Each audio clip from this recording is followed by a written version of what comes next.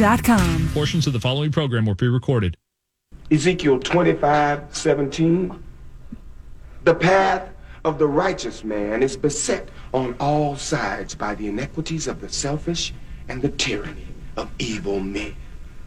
Blessed is he who in the name of charity and goodwill shepherds the weak through the valley of darkness, for he is truly his brother's keeper and the finder of lost children. And I will strike down upon thee with great vengeance and furious anger those who attempt to poison and destroy my brothers. And you will know my name is the Lord when I lay my vengeance upon thee.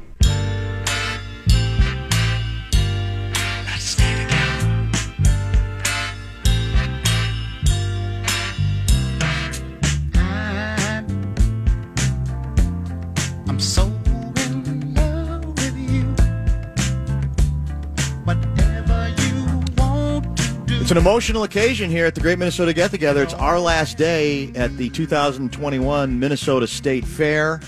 Beautiful morning, and we are delighted that those of you who decided to stop by have done that. Sunday Sermons is the name of the program. It's a 2-hour show, and it will be followed by not only the Cake Show with Justin Gard, but also Bonus Russo Radio. He's hosting a program as well, and the rumor is the big knocker, Bill Maurice, I think, might be on that show as well, unless I misunderstood Russo's tweets. And right off the top of the show, I should also mention Brett Blakemore is the new sidekick. Well, not new, because you've been doing it for a long time. I've been doing it for a hot minute. But now you're more permanent because Brianne has moved on to bigger and better. Basically got pressured by Cities 97 big knocker Pretty Brian much. Oak to stop working on Sunday mornings and concentrate on her other job. So it's going to be basically you, and it's your first time at the fair this year as well. Yep. Welcome. Good to see you. Yeah, nice to be here. And I appreciate your discipline in that you didn't wear your Green Bay Packers I didn't gear. know. I didn't think it'd be a good move Early? first day at Yeah. the fair. I think Maybe you're right. maybe if I was here every single day Yes. of the week, maybe one of those days I'd mix it in just to keep it interesting. But yeah, probably not the best move. Your lack of presumptuousness is very much appreciated. And right off the top, one of our favorites over the years, both by phone and also at the Great Minnesota Get-Together, kind enough to stop by from his busy fair schedule to join us. How about a round of applause for former Major League Baseball umpire Tim Cheetah? Ooh. Now, what do you count? 17. Not bad. Not bad for a Sunday morning. 17 and a half. In the history of your distinguished Major League umpiring career, how many times do you remember being applauded by the audience?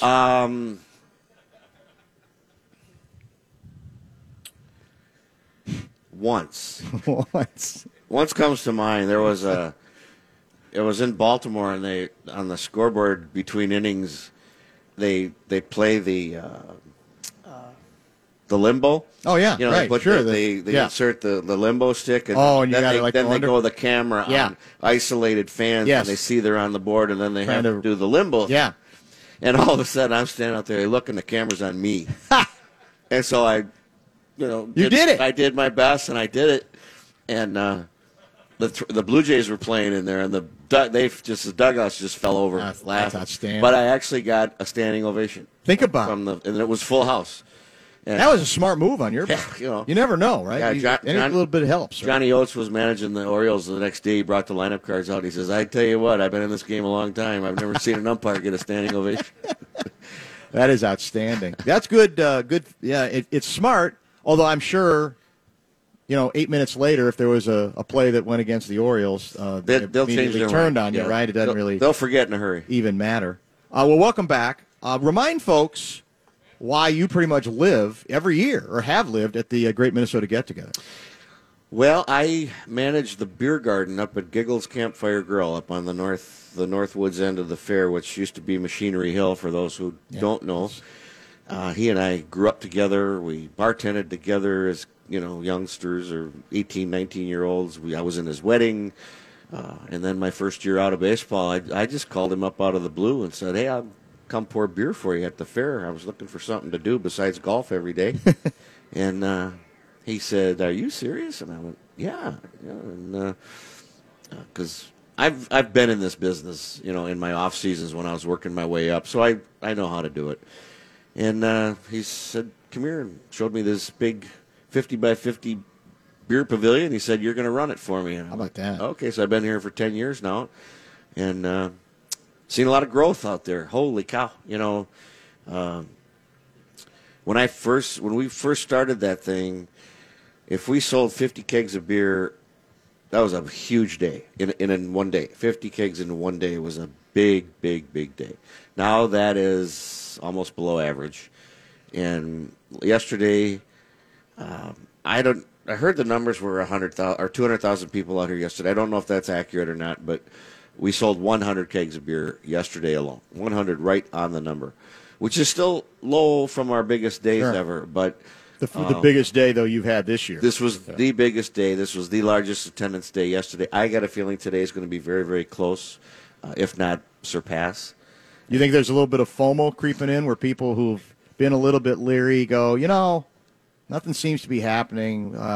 Let's give it a shot. That's my take on Yeah. it. It was so hard to tell at the beginning because the weather wasn't good. No. And the fair attendance is all weather driven. It's all No weather question. driven, and you see it here. You know what you pretty much know what to expect. After seeing the forecast, and I do believe there is probably a 20 to 25% of the people out here yesterday were naysayers and anti Right. COVID thing, and they finally just said, "We got three more days. This is I it. said, "Let's go. Let's just go." It doesn't sound like there's riots going on out there, or anything else. And I look throughout, and there's only right now of our attending audience, there's only 2 people wearing masks. Right. And hey, have at it. Good for you. You got a reason? You're entitled to it.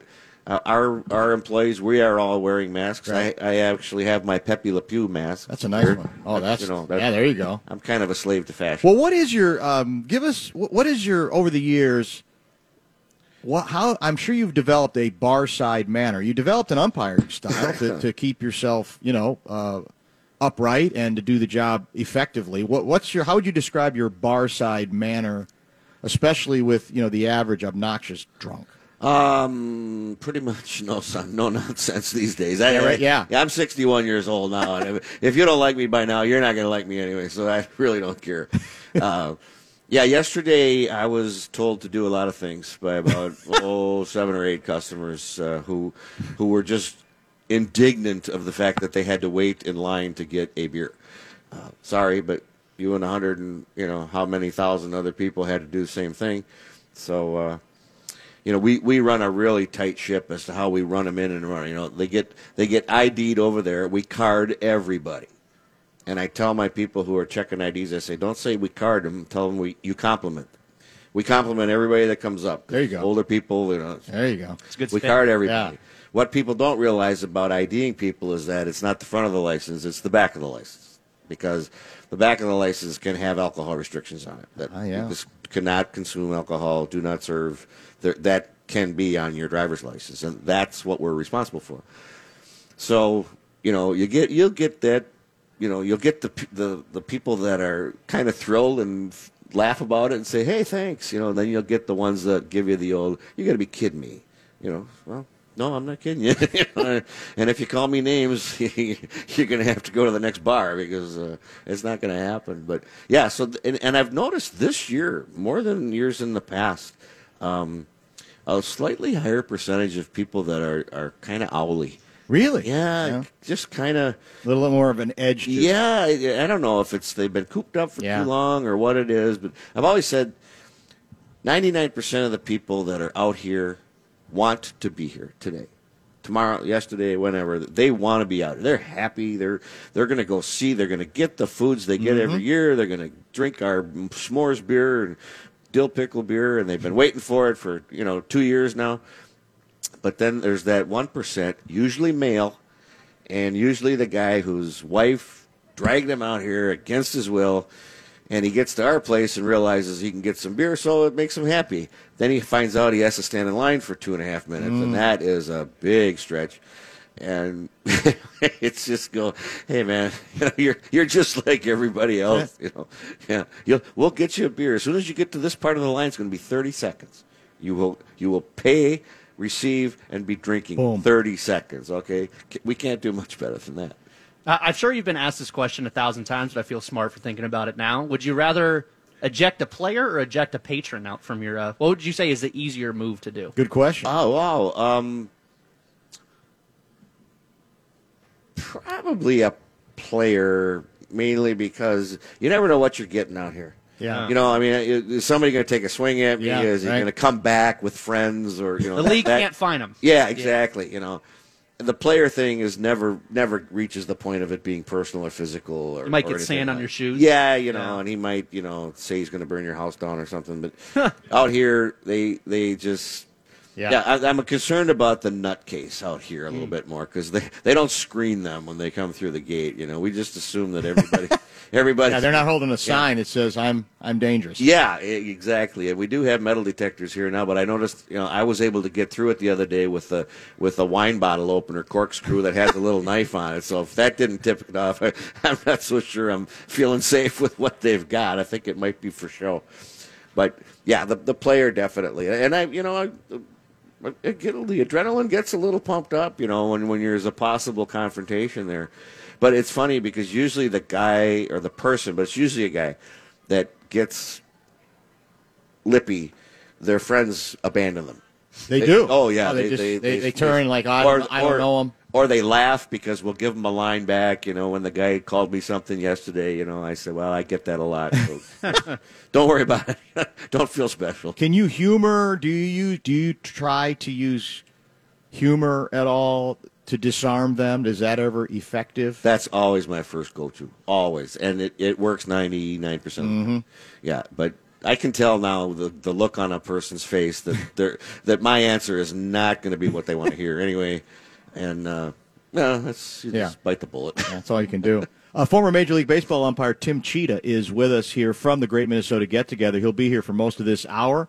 And let's get a break in. Let's stay on schedule, and we got a lot to talk about regarding Major League Baseball, some of Tim's memories from here at the fair, and also umpiring very effectively for how many years? 30 years. 30 years. That is a very, very good run.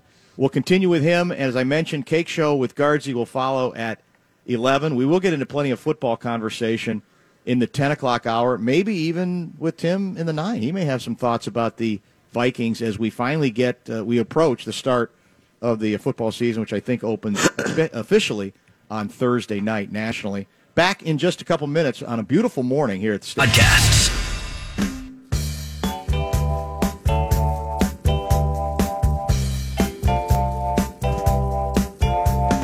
Kids, if you want some fun, Mr. LaPage is your man. He's always laughing, having fun. Back from the fair, Tim Cheetah is indeed back with us, former Major League Baseball umpire. He reminds us for the better part of 30 years. You're also a baseball fan. Yes. And I'm curious to get your view on what we're going to do to fix your favorite baseball team, because it's there's some issues right now. I don't think I'm going out on any kind of a limb at this point, particularly as it pertains to the rotation. The other day, Frankie Sweet Music Viola got in the middle of it, tweeted out some frustration about the current, I guess you could say, direction of the club. What do you see? Well, even in the recent success they've had with the new regime in there, they haven't had a top of the rotation starter. No, they haven't. Teams that win in the major leagues, you have Max Scherzer, or you have Garrett Cole or somebody. Barrios is good. Maeda is good. They're solid. They belong in the major leagues and they belong in a starting rotation, but not for a championship team at the top. And Barrios, he's a very popular player. Popular throughout the league, teammates, everything else. But he never really lived up to his billing. Every time he would show moments of brilliance, and you go, here he is, and he made the All-Star team, and they'll say, congratulations, good for you. But he, as of yet, has not taken it to the level they expected. And I'm sure. I don't mean to speak for those people, but I think they would tell you the same thing, or at least behind closed doors. That's probably why they traded him. So you have to have at least one of those guys in your rotation, and then you got to have probably 3 in your rotation that would be solid number 2s on any other team, Right. Or solid even maybe 1s on maybe lower division teams, but guys that are good for 6 innings. I mean, if you're sending guys out there every night that are fighting to get through 4 or 4.5 innings, you're not going to win. You're just not. And I think their bullpen plan for the year, just whatever could go wrong went wrong. Yeah. There was just one after the other, after the other, after the other, and that when that starts early and they all of a sudden they're re-racking after 3 weeks of what they thought this guy was slotted for this role, this role, this role, this role. All of a sudden, they had to start over. That permeates. That's when the clubhouse starts thinking maybe we're not that good, and what are we going to do? And then the offense tries to overcompensate, and you get out of balance, and it's a tough road to come back from. I've said this many times that I think of all the executive sports positions that I think baseball general manager might be at least in one way, the toughest, and the one I'd be least interested in being involved in, because, as you know, especially as I think it pertains to the bullpen, the degree of, I guess you could say, the swings in an average relief pitcher, or even an occasionally above average relief pitcher's performance from year to year is ridiculous. Yes. Now, the best of the best, they're going to be, that's why they're the best of the best. But sometimes, I look at the moves they made, and some of them I think on paper made sense. Some of them were trying to go on the cheap too much. Mm-hmm. But a lot of this, as you know, is there doesn't even seem to be any rhyme or reason from year to year why a lot of relievers, the guy who had a 5.23 ERA one year, turns around and he's a 270 and is the talk of the league the next year. Well, how many of them are out there right now that were here within the last 3 years? Liam Hendricks comes to mind. Right. One. The name escapes me, but there's like 3 or 4 guys that they've had in the last 3 years that are lighting it up out there for somebody else. And Romo's another one. When everything was done, and exactly. he's resurrected again. The analytic thing can come back and bite you, maybe harder than anything else. But you look at their team and you go position by position. All right, what have you got? Because to win at the major league level, you need 10 major league everyday players on your team. Your first guy off the bench, at least, and maybe your second guy, have to be players who would be everyday players on other teams. If you don't have those numbers, you're not going to get to the dance. It's just not going to happen. And how many do they have? I don't really want to name names. Fans can decide that for themselves. Right. I like this guy, that guy. Polanco is obvious. I think Kepler's obvious. Then now you can look at player X or player Y and think, all right, what do you think? The shortstop, okay, good player. But hasn't been what he was supposed to be. Not here, not what they expected. Right. Donaldson hasn't really been. Now he's hitting well now. Yeah. But he hasn't been consistently the guy that he has not played or been available like a former MVP. No. And when he's there, does he really have an impact? Yeah. Game here, game there. Right. So that's where they are, I think. Would you sign the key question obviously now is what you do with Buxton. I'm willing to go farther than I really believe you should, just out of necessity, given how barren things are otherwise. But he has not proven he can be healthy to this point. So how far are you willing to go on Buxton? I'm willing to go pretty far still. I just everything that's there. He's the fastest player I've ever seen. From like second to home or first to third, still. And he's not getting any younger. Right. But he's such a talented kid, man. He just is, and his hitting is not an issue with him anymore. It's a matter of being able to get into the batter's box to hit. Right. So you just sit there and watch and go, man, I couldn't give up on him. There's still a huge year, at least 1 or 2 sitting there that if he can just stay healthy. And then even like the guy he replaced, Aaron Hicks. Same thing. Every time you thought he was right there and ready to do it, he either got hurt or he just went south. So, yeah, I'm sure that the Aaron Hicks situation is in the back of their mind when it comes to Buxton. Probably kept Hicks too long. All they could do was trade him, didn't get anything for him, and then he has a pretty decent run in New York, but he's hurt all the time, too. So, that injury bug, man, I don't know where it came from because back when I was working and, you didn't see that many players going down, that's for sure. Well, it is an interesting. We've had this conversation with a lot of people in a lot of sports. Glenn Mason, as it pertains to football, and it is. We obviously there's more knowledge than ever. The training regimens are much more diligent than they ever were back in the day. I can still remember. Being as a youngster going to Wrigley Field, being devastated to happen to spot a Cubs player, I don't know if it was Santo, but I don't remember who it was, smoking a cigarette in the corner of the dugout, which is, you didn't even, it's not even a possibility. And a cup of what may have been coffee in his other hand. It's something else laced with it. And that is the great, I guess, contradiction is we got people in better shape. We got, they're hiring trainers that their full-time job is to just fix and maintain the bodies of these players. Yeah. Some of them have their own, many of them, and it seems as if we've got more problems than we ever did. Yeah, I kind of attribute some of it, believe it or not, this may sound crazy, but the games are so darn long. When you're out there now standing half the time for a 4-hour and 10-minute, 8.5-inning game, your body's going to be tightening up. Back and forth. You're spending the whole night just getting loose again for your next at bat. Then they go up there with all this strength that they have now, and they generate this swing. When the body's been sitting for 45 minutes, you're bound to pull something. Yeah, good point. Doing that, so I think it contributes. When they played 2-hour and 10-minute games, it was in and out and in and out, and they also didn't. If a guy goes to bat 4 times a game, he's going to look at 35 pitches. He's going to foul some off because they focus in on every at bat. They don't give away an at bat anymore. Those days are long. Right. Long. So, again,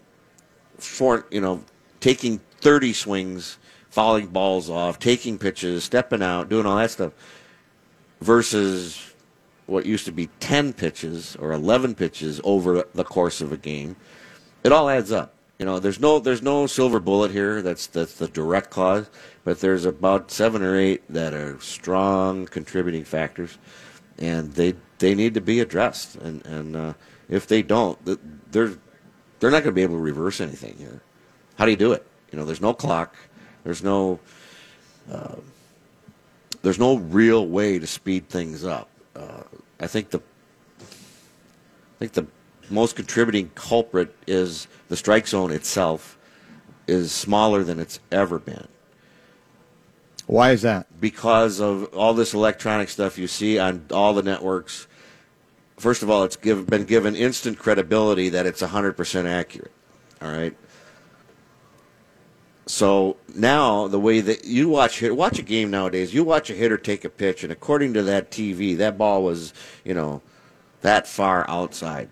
He responds as if it's a foot. Right. Now you aren't that good. All right, don't give me that. They're just taking the chance that hey, it's that close to the edge. It's probably outside, and I'm going to complain about it. Okay, so you add those things up. Yeah. The umpire can't do anything with it. If it's a 9-2 game, which when I first came up, it was our responsibility to keep that game going, keep it moving. The team that was down didn't want to. They didn't want to be there. They didn't want to burn up pitchers to get beat. They said, let's re-rack and play tomorrow. But now, when all your hitters, when you're down by 7, are going up there and they're fighting pitches off, they're taken because they won't sacrifice that at bat. His team has to use 3 pitchers at 25 pitches per guy to still get their hindies kicked. And then tomorrow they don't have anybody ready for tomorrow so because they use get them. Kicked that so it just the rolls. Cycle. It never ends. And I've always said this, that I think the hitters contribute to the pace of game more than anything. If you watch pitchers nowadays, this new generation of pitchers came up through the minor leagues that had a system of they had to stay on the dirt.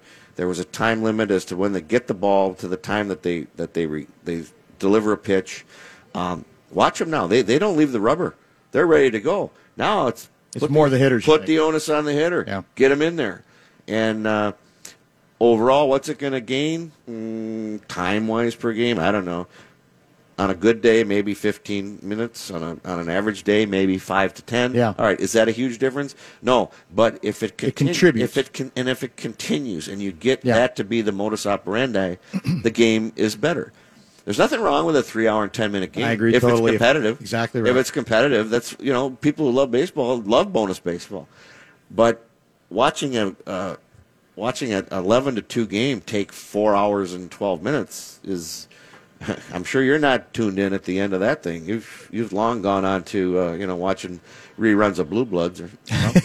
Tim Cheetah is with us from the State Fair. You and I have talked about this a lot. Excuse me, over the years, and part of the exasperating, I guess, part of it for me is that I just felt like there was almost more of an internal clock that both hitters and pitchers had in the game I saw in the 60s and even the 70s and maybe even the 80s. You can speak to as we get closer to now.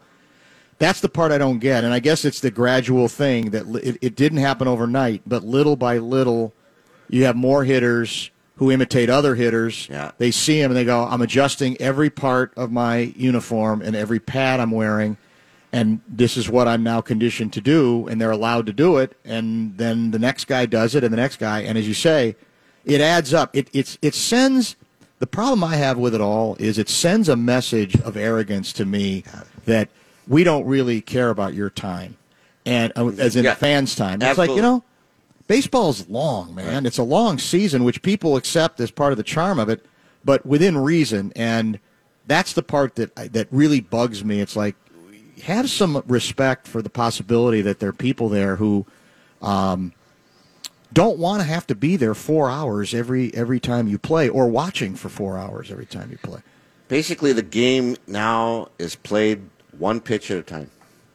Yeah, one pitch at a time. In a previous days, a starting pitcher was good for at least 100 to 120 pitches, and he delivered them. With the two guys, you could see 250 pitches in a 2 hour and 10-minute window. All right, now the instruction they get from the pitching coach is, okay, get a deep breath, think about your pitch, and they're doing all this pre stuff, and it's 30 seconds between pitches, and then the hitters are doing the same thing. They're playing it one pitch at a time. Oh my goodness. When I was umpiring, Marty Springstead was our supervisor. Marty was a 30-year veteran Major League umpire in the American League.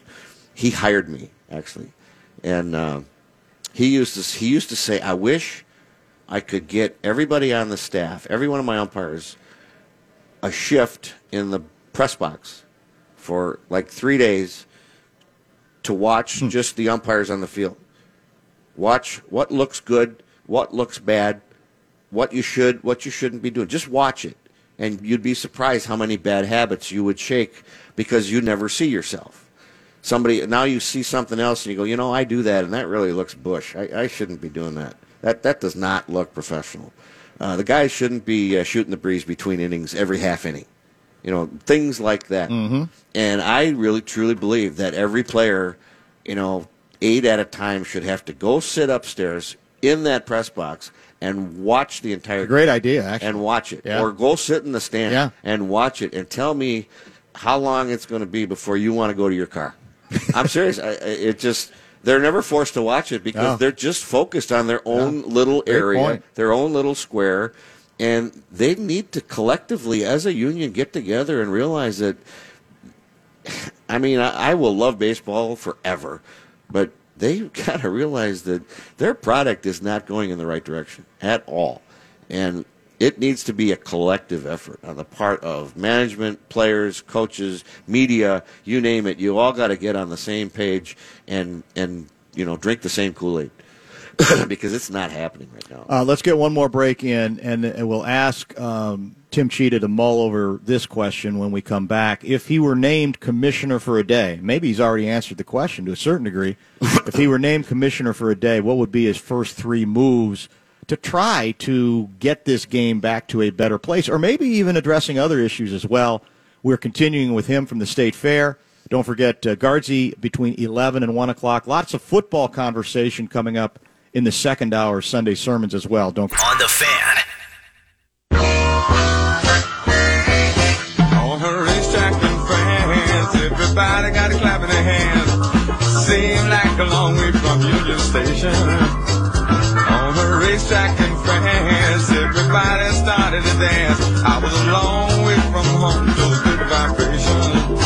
Another segment with former Major League Baseball umpire Tim Cheetah joining us from the grandstands. This is the only time of day, Tim, when the fact that we don't have an awning is not that exasperating to our viewers. Although to our left, there's a little sun over there, but they're braving it out.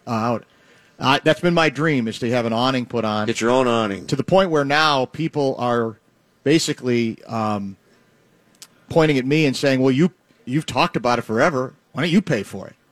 And I'm not quite that magnanimous, I guess, to this point. You're one step away. Yeah, it's a good way to put it, one step away. So you're commissioner for a day. All right. Or maybe even a couple of days. I just got a raise in pay. That's for sure. What are you going to do? What are the things you say that things that are doable that you think could make change in the right direction, whether it's the game on the field itself, or other stuff that you think need to be addressed? Well, I started writing some things down, and I had a lot to write down after you asked me that question. Then I kind of condensed it.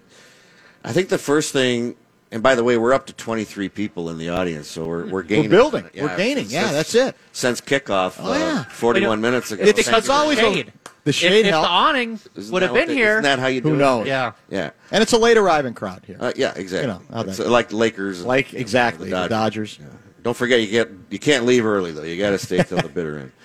I would start with the televising of the game itself, the box that they use to evaluate whether or not they think a pitch is a ball or a strike. First of all, the technology that is in place for that differs from network to network. Sure. There's all different brands of it, and it has spread so rampantly that there's different websites out there where there's a Twitter guy that has a thing every day. Umpire Dan Barrero was responsible for the worst strike call yesterday, and out of 15 games and 8,000 pitches, right, he called a strike that was 2.7 inches outside. According to what? According to your technology, which is one that you developed in your basement and gave it 100% credibility. All right? I'm all about technology. Technology is the greatest thing in the world as long as it's accurate, or that there is a respectable, fair margin of error, because there is a margin of error. Let's go back how many years to GPS, when you had, right. You could buy a GPS item at the store, sure, and it would provide you with this much information. Then, you could buy a watch, and then you could put it on. It's on your phone, and now it's actually built into your car. There's countless different forms and uses for it. How accurate is it? All right, you plug in an address to go somewhere. Okay, is that going to get you into the garage? Is it going to get you into the kitchen, or is it going to get you across the street in the neighbors? But they go, you have arrived at your destination. Okay, I can see my destination. Right. I really haven't arrived there yet. So, okay, it did its job. That's fine. I'm not lost, and I can get home. Right. All those things. But, okay, you're talking balls and strikes here. You're talking, this type of accuracy. All right, if we're bombing somebody in Afghanistan, all right, that a half a block is going to work. It's going to do the job. Right. But okay, balls and strikes is pretty precise. So I think they should eliminate all of it. It does nothing to enhance the telecast. It just drives people insane. Yeah. Do you tune in to watch it? It does. It just aggravates people. Or it says, somebody can say, yeah, see, I told you it was a strike. The umpire is the one that's going to tell you yes or no. Because even if that thing does say it's in or out, it's not going to change it. Right. And if you think that employing a electronic umpiring system is going to help, my goodness, it's just going to add to all this ridiculousness that's already there. I think it shouldn't be allowed. I think the team should not have access to it. I will say this in defense of technology and in what's the word I'm looking for? The responsibility of umpires. Every home plate umpire, after every home plate game by 10 a.m. the next day on the umpire website, which is Major League Baseball, has all kinds of information. I can log in. Actually, I'm required to log in and look at my score from the previous day. Yeah. And they are all evaluated on the same system that is, something shaped similar to this. Strike zone isn't like this. It's more like that. And then with each pitch that is evaluated by that system, there's called a buffer zone on it. And the buffer zone is 1 inch on each side of the plate. So if the pitch hits any part of that, it's either going to be marked correct, incorrect, or acceptable. So if you're in the buffer zone, you're acceptable, which means you won't get marked wrong for it. So right now, every umpire in the Major League staff is operating at about 97% accuracy with this system that they all use, which is the same in every ballpark. That is anywhere between 5 to 7 pitches per 9-inning game. I don't think it's necessary to go to an electronic system to cover up for anywhere between 5 to 9 pitches. That's not the problem. Okay. We become in part obsessed by the problem because of the way it's covered, and it feeds on itself, and so we're concentrating on, as you say, a relatively few number of pitches that get missed, but that you just go, okay, that's part of the deal. Yeah. There's a part of me that would like to see us go to the electronic strike zone to prove the point that I don't think it would change anything. You know as well as I do, there'd be players who are going, I don't care what they said, that's wrong. The machine's just the machine's wrong. Right. There's no way. Just to prove the point that nothing is going to change whether you do that or not. Human nature is such that accepting the possibility that they just blew it, or that there are going to be some that are just off, it's. I don't think you're going to change human nature, are you? And there have been days, even when I was working, that they would inform me by text or email or whatever that the ZE evaluation system was not working properly in Milwaukee last night, so your score was thrown out. So even the best technology fails. And when technology fails, it crashes. An umpire is going to fail on a pitch here or a pitch there, not for 3 innings, not for. And I say this with all sincerity and with true belief that Major League umpires do not have bad games. They have bad moments. They have difficult at-bats where a particular guy is maybe crowding the plate. Yeah. They're pitching him in, and you're just not getting a good look at that pitch, and you may miss 2 in his at-bat. But when it all shakes out, and at the end of the day, your numbers are going to be 96 to 97% accurate. It may have been a crucial at-bat. I'll give it that. Right, and it may have resulted in an extra strike. That happened. And he got a home run or whatever. That will happen. But that balances itself out over time.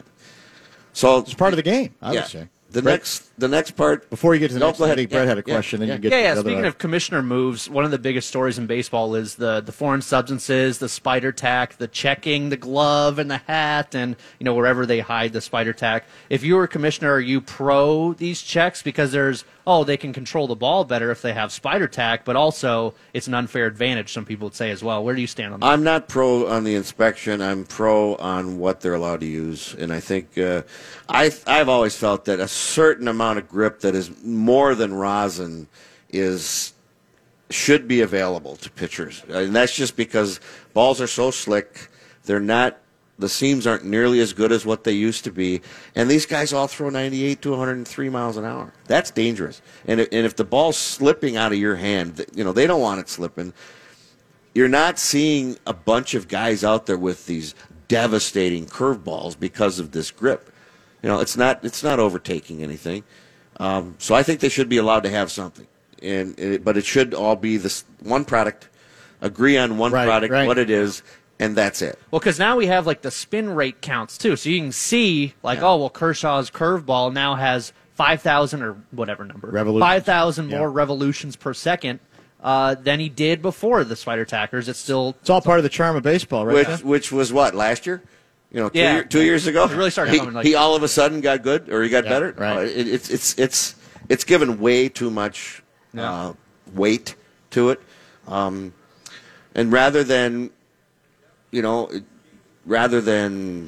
try to police this whole thing, I think it looks silly. I think the umpires are dedicated, career-long professionals, and to lower them to this duty. Strip search, I mean, basically. Give me a break. Yeah. It's just like, first of all, you're gonna pick apart a poor guy on television because of this, but then you're gonna say, oh, by the way, in between innings, you have to go over and do that. Right. Pretty soon they're gonna find out they're gonna have trouble getting people to do this job because of there's so many more things involved. Mm-hmm. Another baseball recommendation? My next one is, and it's kind of relates to this a little bit, is I don't believe that either the offense or the defense should have access to video of the game they're playing. You would be amazed. The next time you watch a game or you're at a game, take a look when a team is off the field and they're in the dugout. There's 5 guys in there. The rest of them are up looking at the video of their previous at-bat, or checking something about their swing, or, all right, first of all, you can't do that in golf, okay? If you're on a golf course and you're on the first hole and the driving range is right next door to you and there's a driving range ball in the fairway, if you walk over and you hit that back into the range, that's a 2-stroke penalty. And if you're in a tournament, you're disqualified because you're practicing during play. And there's no exception to the rule. Now, these guys will go down, they'll jump in the batting cage between at-bats, turn it up to 98 because they got some 98-mile-an-hour guy coming in there. That's an advantage. I don't think that should be allowed. That's part of the competition. Hey, I'm better. I'm better than you. That's it. And they shouldn't be able to look. A pitcher shouldn't be able to look at his mechanics. If he's struggling, if his arm's down here, you know what? That's what your pitching coach is for, and that's what you're trained to do. And you need to do it on your own. Video or get to it after the game, or after the game, the next day off. Come in tomorrow. We'll work on it. Yeah. But you should not be allowed to do that during the competition. And the other thing that contributes to, I do believe, is that hitters can adjust to pitchers a little bit faster, and that's part of why they only can go 4 to 5 innings now, because that third time through the lineup thing, it's not because it's the third time through the lineup, it's the batters now have 2 at-bats under their belt and have looked at everything the guy's got, see what it does, see what they did, and that third time's a charm. Well, you see that in football all the time. Like if Kirk Cousins throws a pick, what's he going to do? He's going to walk over the sidelines, he's going to pick up the sponsored surface and see, well, here's the coverage and here's what it was. Is that any different, or is it specifically to baseball that you're? Well, it's not different for him. Well, yeah, I knew it was coming. Guy just I walked walked into that one. I mean, you teed that up so early. Oh yeah, brilliantly done. It was all planned before the show. Yeah, exactly. Right. We're not that good. Is it different? No, I don't. I don't think that should be allowed either. Okay. On any sport. No. Diagrams and clipboards and all that kind of thing? Sure, but it's all should be manual. It shouldn't be electronic with that kind of depth to it. I just don't think it should Well, be plus allowed. I think baseball, though, it's more intensive than any other sport by far, is to your point. I think that's part of a little bit of the difference. We're running out of, excuse me, losing my voice, running out of time here. I think I've asked you this before, but nevertheless, it's been a while. Over the course of the time you were an umpire, you get to know fans, you get to know cities, etc. So, in your mind, what baseball fans did you view as relative, maybe to some others, that those are really well educated to the game of baseball fans? Were there certain markets, certain cities that come to mind? Yes. Certain fan bases? Boston and the 2 New Yorks and probably Philadelphia. Interesting. And it took me a long time to figure out why I felt that way and what was the contributing factor. But a good friend of mine, Bostonians, you know, people from Boston, the East Coast, they're very passionate about being from there, for one thing. And of course, they're not shy about telling you that either. But no. I could never figure out why things always felt more intense in Fenway Park and in Yankee Stadium and in the old Shea Stadium and now Citi Field. And then I realized that if you're working home plate and you got runners on second and third, the Mets are up or the Yankees or the side or whomever, and that pitcher gets like right here, the whole place goes quiet. It goes quiet. Totally silent. It's not everybody. They don't have to put silent signs up that say, right, make noise, stand up. They don't do that. They don't have to do that. They get dead quiet. Why? Because they're watching the game. They're watching the pitch. And as an umpire, I couldn't, all of a sudden, pitch hits, and you call it, and the place goes crazy. And I finally figured out they're watching the game. They're watching the game the whole time. Chicago, Wrigley Field, everybody should go to Wrigley Field sometime in your lifetime, but it's still the world's largest outdoor tavern, and there's a ball game going on. Mm-hmm. I mean, it's just the way it is. Target Field fans, Twins fans are very, very good, but they got a little bit of the Minnesota nice in them going on. That they're even okay if the Twins lose, 7-5, as long as they played a good game, that kind of thing. But the Philly, New York, and Boston was very, very noticeable, and it's not even as much as it used to be, because a friend of mine again from Boston always said you could sit out in front of the stadium and everybody walking in and ask them a question. They could tell you who the starting pitchers were that day, what their ERA was from both teams. Sure. They knew the rosters, they knew everything. They didn't have it on their computer, they didn't have it on their phone, or anything. It was right here. And I still think it's that way, but it's not as much as it was in the past. But those places were clearly, and they had many more newspapers out there, so there was more coverage available. You had the Daily News, you had the Times, you had the Post in New York, and Boston. Yeah. You got the Herald and the Globe. So you had a lot of coverage in those places, and people devour their newspapers on the East Coast. Two last items for you. We could go forever. I appreciate you giving us the hour. The Mets story got a lot of attention, where a number of the Mets players, Javi Baez included, they were doing the bit where they were going thumbs down to the fans. Yeah. Whenever things went well, that was their protest to the fans, booing and being frustrated with them. And interestingly, the owner of the Mets and Sandy Alderson, who runs them, Alderson came out with this press release basically excoriating the players, basically saying, look, we're in New York, fans boo, we're not playing well, we got to learn to deal with it. I found it very refreshing, because generally I think, especially in this day and age, executives feel the obligation to, we got to back my guys, even if they're frustrated. But I thought it was an important message that he was trying to send, which it necessarily wasn't. I think we're condoning abuse of our players, right. But when it comes to booing, when it comes to responding to what's happening, that's all sort of part of the deal. How did you see that whole thing? Well, I worked for Sandy for a while. He was my boss in between stints with Oakland and then going to New York. Yeah. He is, where he stands. He's not always your favorite guy, but he's a good boss, and he's very predictable. The fact is, it's real simple. Not everybody can play in New York, and some players are just soft when it comes to criticism. And when it comes to some others, they thrive on it. They thrive on it. Derek Jeter thrived on it. Don Mattingly, it didn't bother them. CC Sabathia, trying to think. Ron Guidry, going back. A lot of these guys, they loved that part of it. They loved being right there in the middle of it all. And there's others like, Roberto Alomar went there. He couldn't wait to get out of there. Some of them just, there's 30 reporters in your face every day after every game. And some guys, are used to being coddled and the old pat on the butt versus the foot in the butt kind of thing. And these two guys, they're not cut out for New York. And if the Mets are smart, they'll move them fast, because they're not they're not going to change. They're not going to be able to adjust to it, and now all of a sudden it's going to be a love fest. No, they're not destined for success in that city. And it's not going to happen. And between the two of them, they make like $500 million. Yeah, I mean, literally, or a little more, actually. Right. Last item. Do you know the date of the last Major League game you umpired?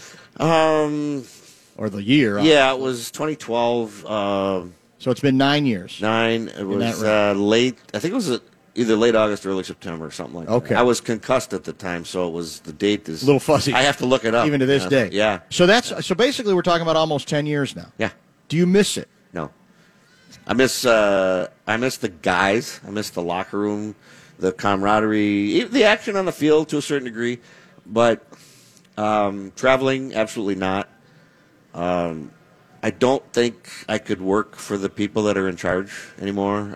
There's just too many lawyers and too many non-baseball people in baseball positions that have the view that we can get anybody to manage. We can get anybody to umpire. You're not part of the family anymore. You're just a hired gun and take it or leave it type of attitude. There's no real, players and umpires used to get along much better than they do now. But today's players are so spoiled that if you say something to them, you're going to hear from their agent and their wife and their mother and the organization and everybody else. So that part, no.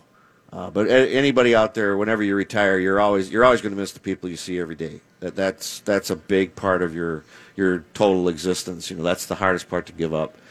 I just hope that they can bring the game back to a level of popularity that it has had in the past. Because when I first broke in, believe it or not, I first came up a little bit in '84. At the end of that season, the cover of Sports Illustrated had a panned picture of Wrigley Field that was sold out, and that's right when the Cubs started their popularity. The WGN thing, they were them and the Braves, the only two teams televised every day. Superstations. Exactly. And it was, the headline said 15 million. And Major League Baseball had surpassed 15 million in attendance, which was so far beyond what they ever would have anticipated. They never thought they'd see that number again. And that was just the beginning. And each year passed, I don't even know what the number is now, but, the team here who's not going to do too well is probably going to still hit 2 million or close to it. 30 times that, you're talking 60 million. You're talking 70 million people, nationwide. So I just love to see more people, the game, again, realizing that you have to go to the fan instead of trying to get the fan to come to you. And I think they're missing the boat. I think they really, really need to address that. Thanks for giving us a great hour. Oh, you always do. Fun. You never disappoint. Tim Cheetah, ladies and gentlemen, former Major League Baseball umpire. Remind folks, I know you want them all to come visit you later, right? Yeah, if you're heading out of the north end, Northwoods part of just north of the big Ferris wheel is Giggles Campfire Grill. We've only got 36 tap beers, craft beers to choose from, so we should be able to satisfy everybody. We also have wine coolers. We also have soft drinks. You don't have to drink and you don't have to eat. But it's a great venue because we have a big 50 by 50 covered pavilion. So if it gets a little hot this afternoon, you want to get out of the sun, you can certainly do that. We have a really nice live entertainer that can play all kinds of music during the day. And we have a live band tonight. I can't remember I think we had tribute bands this year. Okay. We've got one that's called Tomorrow's Petty. And they play all Tom Petty. And they're really good. So, if not today, tomorrow or next year or whenever, but... we all should give ourselves a little pat on the back and a little clap for coming out to the fair and, go home and tell your family and friends that we didn't die from showing up. And, hopefully this is the last time we have to do anything. Go through it, It's hard to believe it's been 2 years. I know. Since you and I sat here, 2 years. Yeah, crazy. Your hair is shorter than now, and I decided to go natural blonde. I love it. So we're, we just keep moving on. Thanks, Timmy. Tim Cheetah again. Thanks for helping us out, Timmy. And we'll get a break in here and talk a lot of football probably in the second hour of Sunday Sermons when we come. You have meddled with the primal forces of nature. And you will atone.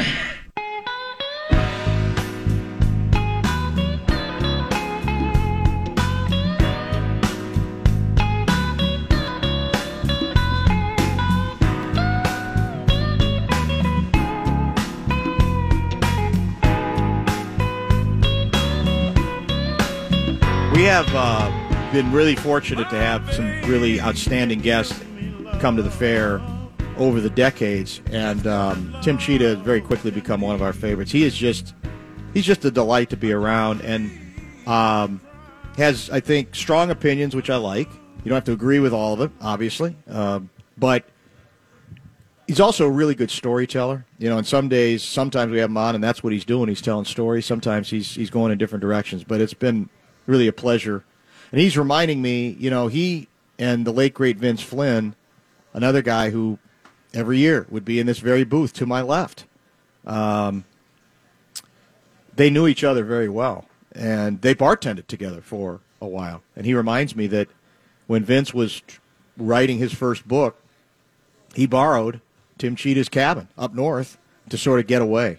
So there's a lot of connections here. He was also showing me that on his phone, he still got Vince in there, and I'm kind of the same. It's some people like to they delete those names, but I'm kind of weird that way too, where I just keep the names in. There's a number of people who I continue to keep in there. We're at hour number 2. Brett Blakemore kind enough to join us now. He's a regular on Sunday sermons and will be, especially as we get into the football season. Did you see one of my people are in the crowd? There he is. Unbelievable, right? Unbelievable. Yeah. I'm not as brave. He doesn't look as obnoxious as many Packers fans. He just exudes. No. I don't think he exudes the same obnoxiousness that a lot of Packers fans do. No offense. What are you trying to say? No offense. Well, okay. I think you made a good move, easing your way into the State Fair, not starting with a Boyd Dowler jersey or something. Yeah. You don't even know who Boyd Dowler was, do you? You probably played with Bart back in the day. Wide receiver, a long time ago. Don Hudson, other name? That's another one that goes way back. So the second hour, this hour, which we're starting a little bit late because it's hard not to go long with, with umpire immortality. We'll talk a lot of football because now it's upon us. College football season has begun, obviously. Not very well for the Gophers, but better, I must say. If you're evaluating losses, it went better for the Gophers than it did for my Hoosiers, who went to Iowa and just got spanked. I mean, they just got – it was not ever a ball game. It was – I think they gave up 2 pick sixes. Penix, the quarterback who's been hurt a lot, was awful, threw 3 interceptions. Gophers at least, I'm not putting up the commemorative print, but they at least made it interesting. They were even ahead at the half. The Hoosiers were never in that ball game. Iowa played very well. So college football has begun, and now we got pro football. The season opener is Thursday, correct? Mm-hmm. Yep. Is it Tampa Bay against Dallas? Yep, that's right, in Tampa. Is that in Tampa? Yep. Okay. And then the Vikings open a week from today against the Bengals. We'll have, of course, for noon games, we'll have 1-hour sermon shows. They'll fly right by. Who does your team open against? The Packers? I don't even remember. Good question. I should really know that off the top It's of my hard head. to believe. Yeah. Who do they open? Oh, that's right. It's the Saints and Jacksonville. Saints, that's yeah. Right. Yeah, because they moved. You may lose your Jacksonville. Packer card right I there. might, without... yeah. Well, you put me on the spot. Well, it may I be... remember talking about it. Okay, well, beyond that, maybe you're showing that you're not an irrational Packers fan. You're a little bit more civilized, which I hope. Let me ask you this. Now that we're through week 1 of college football, yes, and the Big Ten did, and the SEC did too, where you don't start with a cupcake anymore. You start with the Gophers started with Ohio State, Iowa, Indiana, and then the Penn State Badger game. Do you think that that's a good thing? Because like watching the Badger game, they kicked the ball all around the field like they didn't play a snap in preseason. It just was sloppy the whole first half. I think I'd rather see them open, and in general teams, open with a Bowling Green or a Northern Iowa just to get the kinks out before they work the Big Ten. It's a good question. I get your point. I kind of like the college football season starting with a bang because I think it gets you thinking about it and talking about it and feeling it literally right from the get-go. But it does run the risk of, you're seeing teams that are just not, for one reason or another, are just not prepared. But I tend to look at those games that we associate with the openers, usually the hyphens, the cream puffs, and it's almost like the season hasn't even really started and I'm not paying any attention. There was a lot of reason to pay attention in a lot of places the last several days because everybody, or a lot of teams, most teams, hit the ground running. So I'm willing to accept some lousy play. Wisconsin lost to Penn State? Yeah, is that right? 16-10. And, and I didn't watch. I saw a little bit of that game. It just looked like Wisconsin. I saw a fumble deep in Penn State territory. I think they did not fumbled look about real. 6 times. Is that right? Give or take? Oh, my yeah. goodness. Yeah, so All they on, didn't get off. exchanges. And Right. It wasn't snaps. tight, as you said. Yep. But what do you guys think? I think getting it started quick with legitimate opponents, I think makes people feel like the season's actually begun. And if you run the risk of seeing your favorite team look a little sloppy, well, so be it. Play better. Start your Simple sloppiness fix. earlier. Yeah, just take care of business. And I'm just glad we're finally at a point now with the NFL where we're going to start playing games, because I say this every year, but it's hard not to get really worn down by attempting to analyze a team that really hasn't put all its pieces together, its personnel together, for various reasons, injuries or trying to prevent injury. And it may matter. It may well be that the lack of flow offensively is not just about Dalvin Cook not playing. It may be about other things, but we're not going to know until they're all out there. That's the only way I look at it. And we force ourselves to pretend that we know that, this is dangerous, this looks ominous. And it may be that some of those things are concerning, particularly as it pertains to the offense, but we don't know because we just haven't had everybody out there. Yeah, I don't know if it's just a me thing. I can barely get through watching even a quarter of preseason football. It doesn't do it for me. Week 1, I'm locked in. Right. Or I'll have go to a bar and watch the red zone, or just get an entire. But the preseason is just, it's so hard to care. Like, I watched a few snaps of Packers Bills where Bills are playing their entire team. They played their starters. Yeah, and the Packers didn't play a single starter, and it showed because they were horrible. And I literally clicked away instantly because it doesn't matter at the end of the day. Well, there was let's get caught up because there was a couple interesting quotes from Zimmer I want to talk about, where he was sort of asked about all this kind of the soap opera developments on this team and whether they're ominous and whether those are signs that we're really not ready to play the season, or once the season starts it's not going to go very well. I got some thoughts on that, and we'll talk more pro football as well. We will be here till 11, Cake Show 11 until 1 o'clock, and then Russo Radio, I think, is right. Isn't it Russo at 1? Yep, 1 to 3. Yep. 1 to 3. And is this the day Boudreaux is on with him? Yep. So it's by phone, I think, Russo right? Radio. I think he might be. Oh, he might actually come out? I think so. And then is the Knocker coming on with him? I think he is. I know that they were talking about it. I don't know. That's what I thought. We'll double check to see if Bill Maurice, who was on our first day at the fair, he was out at the fair. We met him for the first time after having him on the air 17 months. Yeah. And that was pre his bad accident, biking accident, where we basically went through a windshield, and is very fortunate that the injuries, as ugly as they looked in the photos that he has revealed, were superficial and not anything more serious than that. So maybe we'll get an update on that, and he'll return to us next week. I want to also, before we're done, remind you of our football lineup now that it's kind of set for each week during the National Football League season as well. We don't have the Bradshaw and Bryan inbox available to us out here, so if you have a comment, you can also always tweet me, Dan Barrero, KFAN, and we don't even have a microphone out front. We got this in this corner here.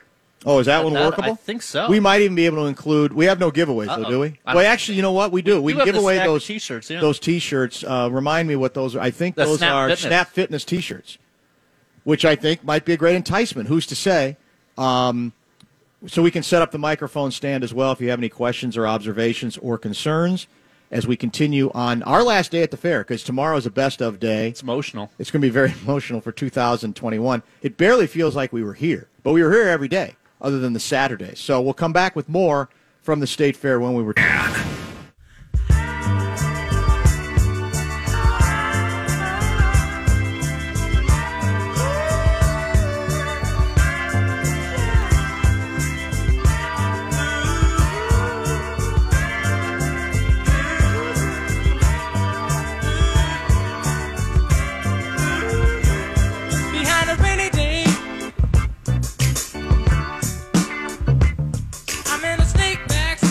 Sunday Sermons continues on the Fan. About a half an hour or so to go of this program. Cake Show. Do you know, Brett, if Cake Show's got any on location I guests? think he does. Oh, Ryan Burns. Yeah. I think right off the get-go, if I'm not mistaken, he's got Burnsy coming out, which makes all the sense in the world.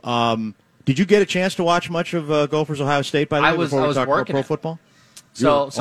I was back at the station doing it. So it was competitive until Until it wasn't. And it was competitive until it wasn't. That's very well said. And I understand the Twitter doctors and Guardsy's gotten on it about how everyone's a doctor now. Yes. But you see that video, you know. Yeah. Let's be honest. We know exactly what happened. It doesn't take a doctor to see things separating and Yes. popping and ugh. There's something ominous. You yeah, couldn't about look it. away though, huh? No, it was Yep. hard to, and you know he's obviously a very good running back. It has been a very good running back. It almost though looked like he was going into another gear because you're playing a great team, and he was more than up for it. I mean, it was he that fourth down play obviously was the play that made it feel like it had a chance to be a ball game, right? And for a long time was. We talked about this a little bit on Friday, and I did on the TV show. Enough Said too. The one thing I will say, though, to people who want to assume it's just Ohio State and they're very skilled is we gave up last year endless big plays. I think the number I had was on 10 plays last season, we on average gave up 50 yards per play. So this defense being vulnerable to those kinds of huge gains that we saw and huge scoring plays that we saw against Ohio State is not new. And that's the concerning part. That's what's going to have to change if you're going to rebound from last season where you took a step back from the year before.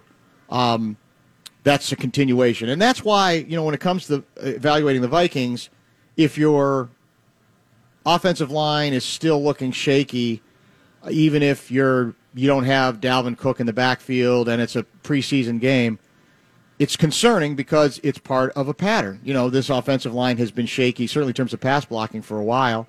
You're still not starting the people that you intended to start when you after the draft. In fact, really, this draft looks awful right now. Now, we haven't played a game, in fairness, but in terms of anybody who's emerged where you go, wow, this guy looks like he's ready to be a factor from the get-go, the answer is zero. We have none out of this draft, which is a little bit concerning as well. The other issue that people continue to talk about is the COVID concern, and we have still some very prominent players. It's not that we have players; we have very prominent players who are not vaccinated, and we may have the highest percentage in the league of those players.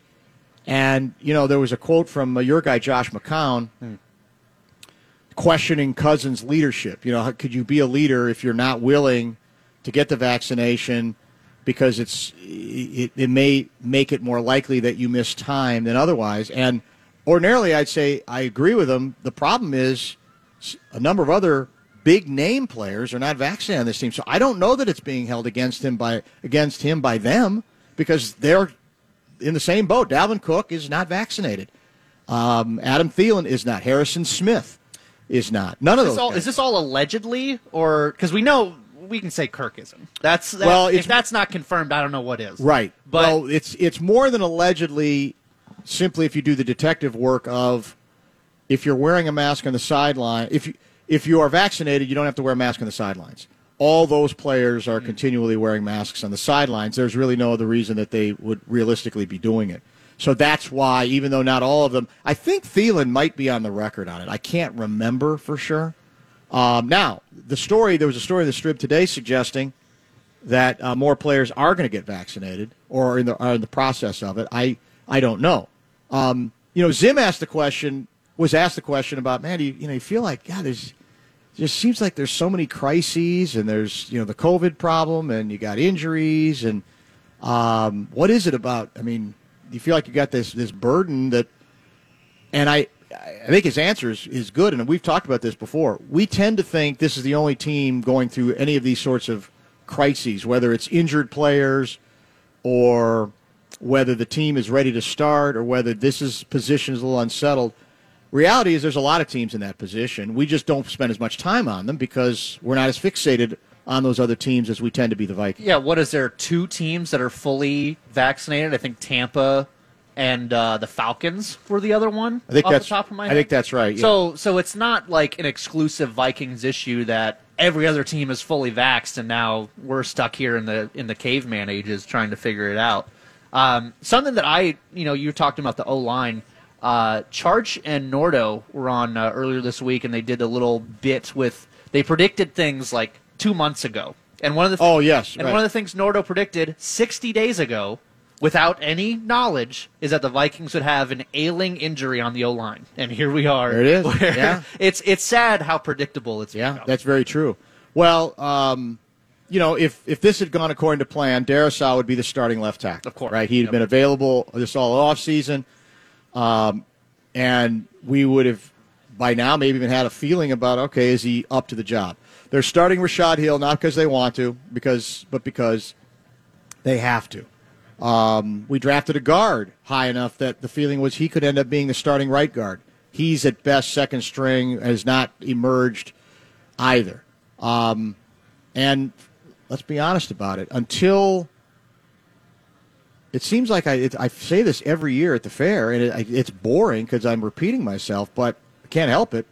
Until we get to a place where we have an assumption that the offensive line is going to be at least good with a chance to be great, we're not going to be able to count on anything regarding this team. Now, again, the offense was good last year, but it wasn't great at times, I don't think. And the defense was difficult to overcome because the defense was decimated and a mess. And I guess that maybe is your best comeback to concerns, is that you make not just a jump back in your recovery defensively, you become a top 10 or top 5 defense again.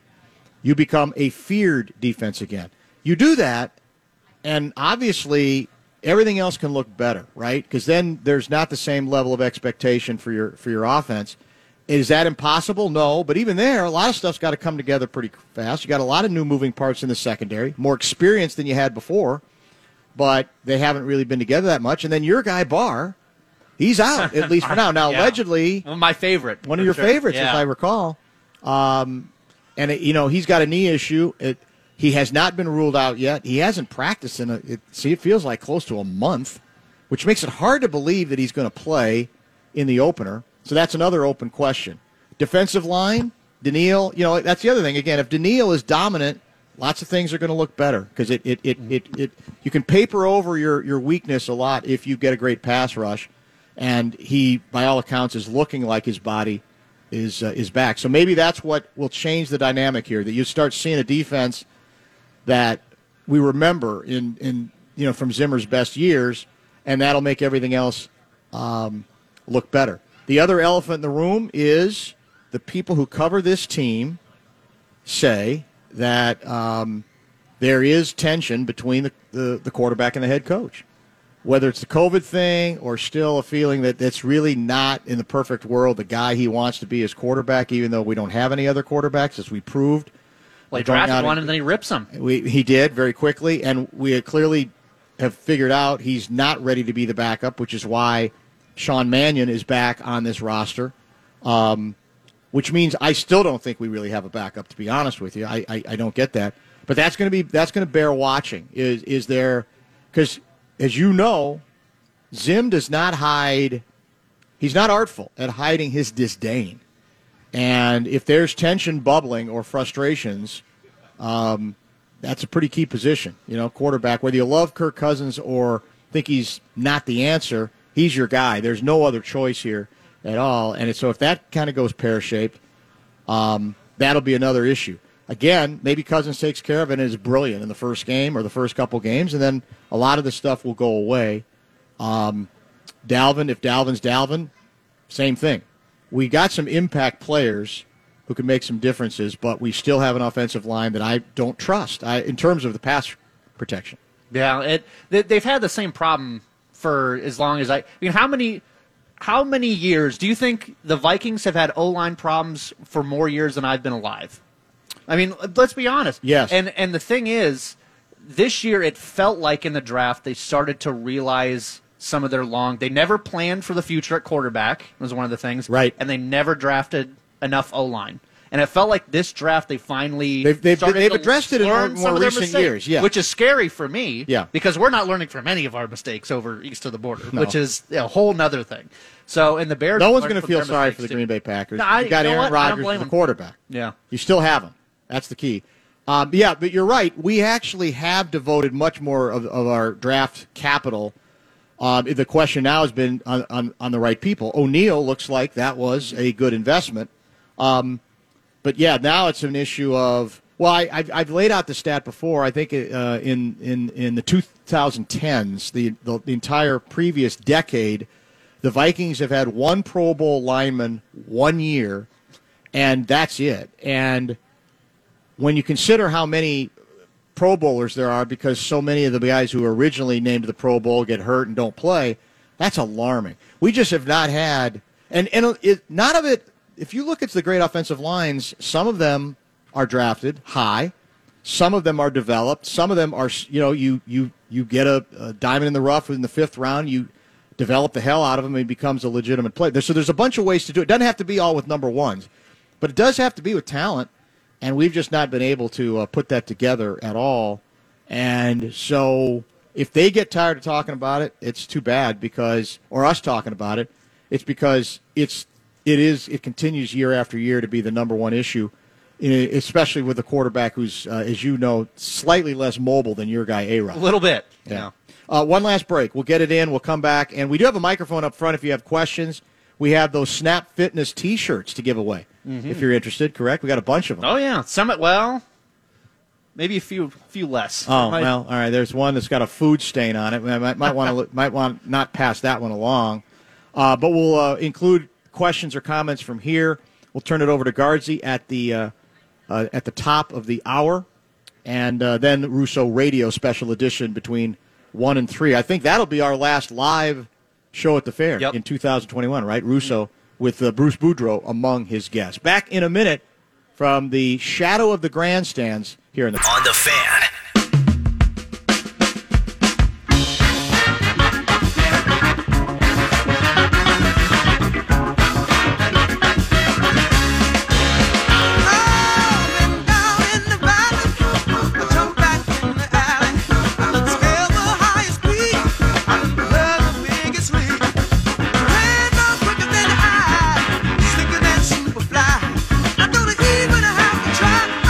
State Fair, the weather is ideal again today. This is just perfect weather conditions. And the bleachers, this time of day, not quite as sun-soaked. I guess to our left, they are getting fairly sun-soaked.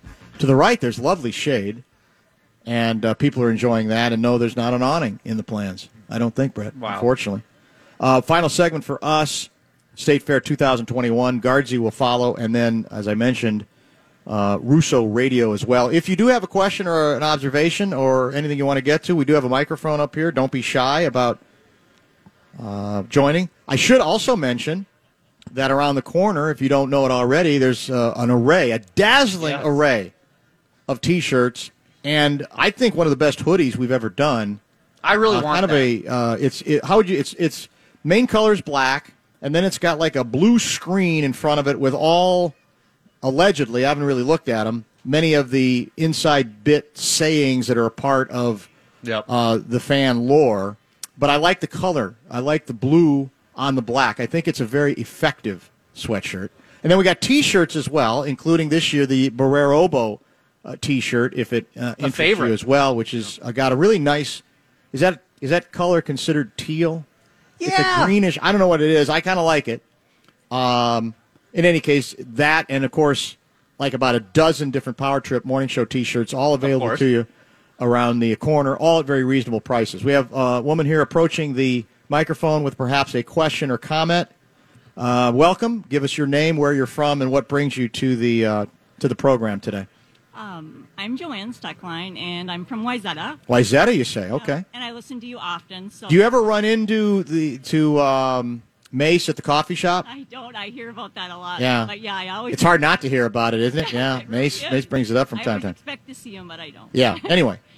So I have a two-parter. Okay. And it's a little off the Vikings path, Sure. so to speak. I find myself more engaged with what the Packers are doing these Whoa, days. See what I'm saying? See what I'm saying? Brett will love that. And Brett can certainly answer this if you'd prefer, but you need to hold your bias. Sure. Yeah, hold your bias, Brett. Yeah, it's gonna be tough. It's gonna be tough. So, again, two-parter. So, do you think that the scuttlebutt with Aaron, will he, won't he? Yes. Will that work to their detriment in the season, or do you think it'll be they've worked it out in time to have a decent season and for his mindset to put it behind him and the team to do the same? Or do you think, and then your answer on that, and then as well as what kind of season do you think they're going to have? Are you a Packers fan? Yeah, it seems to be. I mean, I can't. Checks. Are you one of us? deny it. Are you a born and bred Minnesotan? Yeah. Well, what happened? My mother. Ah, is your from mom. Wisconsin, but Okay. still, it just the play Okay. is so much more superior. It's just hard. Checks in the mail. Yeah, Check is for in sure. the mail. Well, I'll give Brett a chance to answer this. What I'll mention briefly. I don't think that all the stuff that took place this offseason is going to have any major impact during the season, with the slight caveat. If they struggle big time, they're going to hear about it more. Then it'll feed on itself and say, see, all that stuff, that there is baggage, and it's proof that the tension is actually getting in the way of getting this thing done. If Rodgers is Rodgers and they're cruising along, I don't think it's going to be at all that kind of factor during the season. Yeah, and same sort of thing with me. It was my dad's side. That's all them. So similar story. That's how it happened. Yeah. That's at this station, it's the boy who cried Rodgers leaving. I feel like everyone as well. He's out the door, and then it used to be, well, once that trade deadline hits, he's going to Denver, and that's it. And then that passed, right? And he's still here. And that's going to be, well, after this season, he's leaving. Well, he's still here. I think it's actually a better chance. Here's my 2 cents worth on that. It's never been about, well, I don't like my teammates or I don't like the coaching. You know, he's publicly came out and said in the brief times that he has that he likes his teammates and loves his coaches. It's just Brian in the office that screws him over time after time. And I think at the end of the day, you know, if he still loves his teammates and they still have that, you know, that bond that's never broken, I don't see why they couldn't be. I mean, they're returning practically everybody, right? I mean, they got Jones back, and there's talking again with Adams now. So I don't think there's any reason they can't be a 3-4 loss team. What was your other question? I think that covers it. That covering both of them? Yeah. Perfect. You want a shirt? Yeah. Yeah, why not? Absolutely. Thank you. I think it's a Snap Fitness T-shirt we have to give away. Thank you. I'm a little surprised you didn't just flat out demand that they make A-Raj the general, fire Goody, and just have him become. I think he would become the first. We've had player coaches in NFL history. I don't know if we've ever had general manager coach combination in history. Just have him because he's the smartest guy in the room, obviously. So just let him do everything. Well, can't there be a gray area? No. Where he's in the room. Well, yeah, but, it probably is now. you know, and that's how. Probably don't have a to me, choice. that's how. I mean, Tom gets the same treatment. I feel like in Tampa Bay, where he Tom Brady's done more. I understand that, but Don't even go down this road. you don't. Okay. A-Raj, Bobo. No, I know what you're Look at saying. those. I understand what you're saying. I don't think there should be an all. He should be the GM, or he should be out of the room. I think there should be a nice little medium. Gray area the problem I have is some of the people he was worried about getting cut didn't do anything anywhere else. I think and it's the just think he's manner gotten- of which they got cut more than them getting cut itself. But would you admit there's some irony that a guy who has no bedside manner is complaining about somebody else's bedside manner, which is kind of interesting. We had another question from the audience. Yeah, who are you? Where are you from? And what's on your mind? I'm Scott from Champlin, and I wanted to get the topic back to Minnesota. Okay. Off of Green Bay, anyway. Thank you. Some bitterness there. I was worried when we put the mic out that that might happen. We take all questions, you know. I had more of an observation from watching the Gopher game. I was impressed by the Gophers' offense lack of mistakes. Mm-hmm. Every handoff looked crisp. The passes were caught and they weren't bobbled as they were getting nailed. And the offense looked fantastic. And other than a few lapses on defense, which looked as bad as last year, but maybe not quite as bad, maybe not quite as many, there's definitely hope for the Gophers this year. Well, it's the interesting question will be the offense is built around the running back. They want to run, And they have other running backs, but do they have any of them that can carry the same load? And if they can't, then you have to develop your wide receivers. There were signs that maybe they got a couple. Ottman Bell didn't play. And the QB, I thought, did look better at times as the game went on, better than he looked last year. But when you lose a back who you've built the whole thing around, that's pretty big. I mean, I don't want to compare him to Dalvin Cook, but in his own way, at his level, his importance is probably almost as great. Dalvin is more of a, he more versatile, I guess you could say, player. But they're going to have to make some significant adjustments, and that also might mean being willing to throw the ball on first down, which we don't like to do. The Gophers have not liked to do. And about I'm more worried about the big plays than you are, because if the little, it's the old deal like, well, he pitched well except for the 3-run home run he gave up. It's like, well, if the 3-run home run was the difference between winning and losing, that's not a small mistake. And if you're giving up 65-yard, 71-yard scoring plays, man, that everybody does it once in a while. But if it's a continuation of what you did a year ago against not just great teams, but against okay teams, then I'm still a little worried whether they got the right pieces in place there.